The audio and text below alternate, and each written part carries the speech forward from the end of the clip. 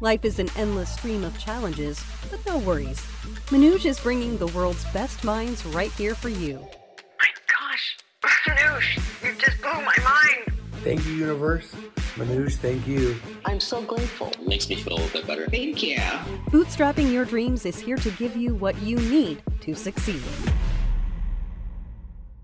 How to overcome analysis paralysis. As a startup founder and business owner, we have to make hundreds of decisions every day.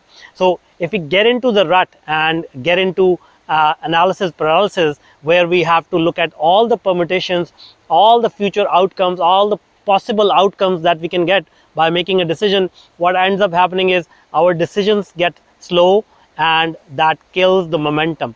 So it's much better to make a decision, even if that decision is difficult or wrong in that time frame, but it's more important to keep moving, make a decision, and just go with the flow. The worst case scenario is you may end up realizing you made a wrong decision, and at that time you can actually fix the decision and make a different decision. But the idea is to keep the momentum going.